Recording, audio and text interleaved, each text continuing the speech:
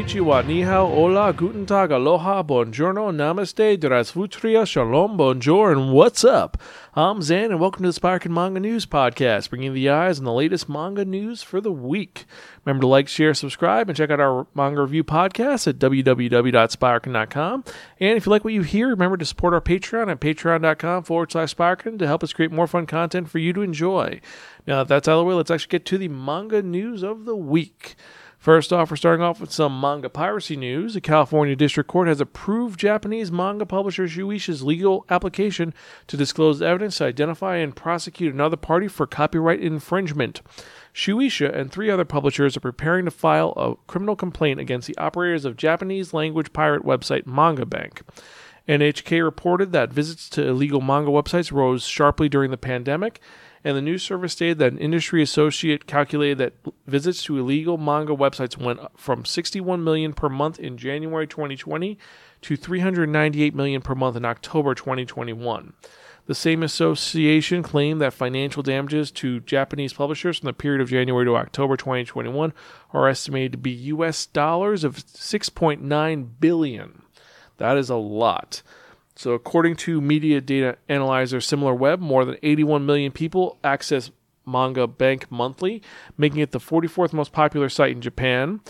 Manga Bank is currently offline with a message saying that it's closed due to quote-unquote server maintenance costs. They emerged as a leading manga pirate website in Japan after the closure of the Japanese-language manga piracy site Mangamura in April 2018. If you remember that situation, the alleged administrator of Mangamura, Romi Hoshino, was sentenced in June to 3 years in prison and a fine of 10 million yen or $91,100, an additional fine of 62 million yen, about $565,000. So how this turns out is going to be very fascinating or very insane.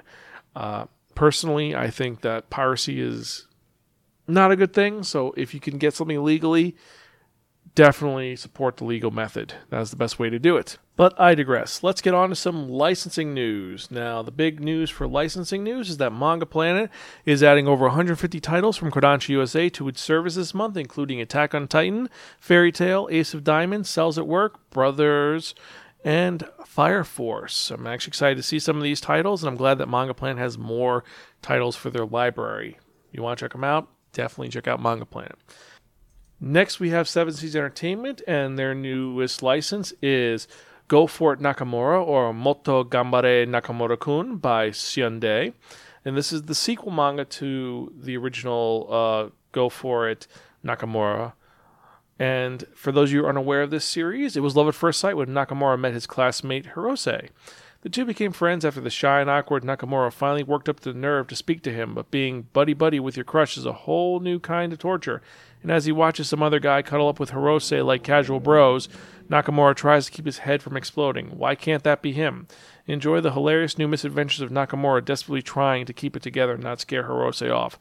Hang in there, Nakamura. This manga is a sequel to, like I said, Go For It Nakamura, and it's going to be released as a single compiled book volume. So kind of cool there. Next, we have Viz Media, and surprisingly, they have picked up Yuji Kako's Ayashimon manga in English, and this can be released on their Manga Plus website and on Viz Media website. The manga launched in Japan in this year's 50th issue of Shueisha's weekly Shonen Jump magazine, and it was released this Monday. Now, Manga Plus describes the story as Maro, a boy starved for battle, meets Urara, a girl trying to escape from underworld thugs, a supernatural Yakuza story by Yuji Kako, the creator of Hell's Paradise, Jokokoruku. And so those are the licenses for the week. So first off, we have all titles for Manga Planet, which released digitally. This is for November 2021. And Go For It Again, Nakamura is going to be released by Seven Seas Entertainment in print form in July 2022. So those are the manga licenses for the week. And now let's get into some general updates, starting off with one which is kind of fun and kind of sad. On December 21st, manga creator Usumaru Furuya, in collaboration with Yama Mayama, will be launching a special book to commemorate the 15th anniversary of Furuya's Lychee Light Club manga, which we reviewed in episode 279 of the Manga Review Podcast. The 88-page color book will include Furuya's unreleased 43-page spin-off, Yumemeru Gantai, about club members Zera and Jaibo after the end of the story. The book will feature a collection of short Lychee-like club manga by Wayama before her debut as a creator. There will also be color illustrations not included in the book by Furuya and Wayama, as well as a discussion between the creators. On December 17th, Reiji Kaito and artist Momota Kanzaki will launch a new manga titled Shinigami Tante El Rey no Kai, or The Death God Detectives El Rey Solution.